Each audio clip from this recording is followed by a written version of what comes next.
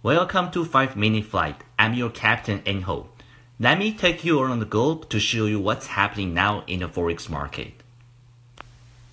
Okay, we're right now at February 2nd. It's London session update about 6 minutes into the closing of London session. Now, obviously, biggest event had just happened with non-farm payroll.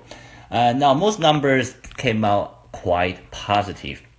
The average earning came out at 0.3%, which beats the expectation of 0.2%. It's still not as high as the previous number. If you take a look at October 6, 2017, we did reach to 0.5%, and even the previous one 0.4%. So, but it definitely edged higher. Now, if you take a look at the annual data, it's actually came out as a positive surprise, perhaps the highest one since I think since 4 years, around at 2.6 or 2.9. Just give me 1 second. Let me take a quick look. So year on year, that's 2.9%. Expectation was 2.6. So that definitely came out as a positive surprise.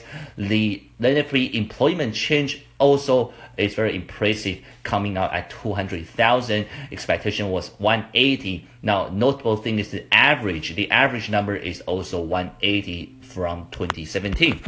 So obviously, an unemployment rate is still at 4.1%, all-time low. Obviously, it's a very, very positive pictures. Few things to keep in mind. Of course, this definitely inject another round of buying into US dollar. If you take a look at DAX right now, it's at 89.34 as the moment I'm speaking. But remember the last video where we took a look at last time was at 88. So we definitely edge higher for now. But the thing you have to ask yourself is, will this sentiment continue? Well, will we have a continuation of US dollar bullish strength? Now, personally, I don't know, but I doubt it, just because although everything looks good, but everything has already priced in also. So that means that unless we see an inflation data, our average earning really shoots up to a point that the Federal Reserve has to come out, address the market, saying that, hey, we say we're gonna hike the interest rate 3 times. Now we think we might hike it more. We might have to do it 4 times or 5 times. If that's the case, then obviously you will see a shoots up into the US dollar. If you take a look at bond yield, of course, it continued to go higher and the bond price continued to drop.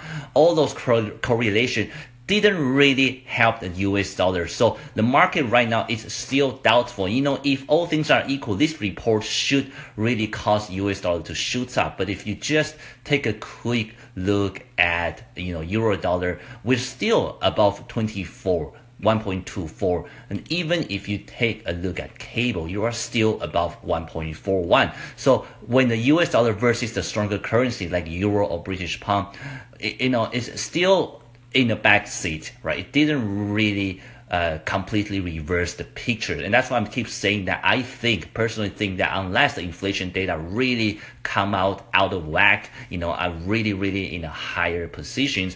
Otherwise, I don't think this sentiment of US dollar bullish strength is going to continue over the weekend. So of course you can make some pips if you're a day trader, but for a swing trader, I actually not interested and have not taken any new dollar long positions. On the contrary, I'm actually took a dollar short position just for a deep buying into cable. My current trade euro dollar is still in play. The only thing that had got stopped out, well, not really stopped out, a profit out, is dollar CAD, which is the longest trade that we have been holding since 2017 December.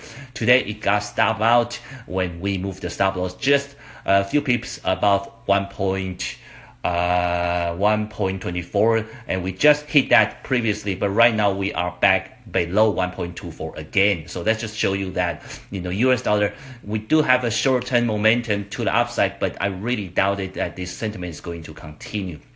Okay, so other than that, if you really want to buy dollar, obviously you want to buy against weaker currency like Japanese yen, Swiss franc, or New Zealand and Aussie are both quite weak at the moment. Okay, so I come back with another weekly wrap-up analysis after the New York time.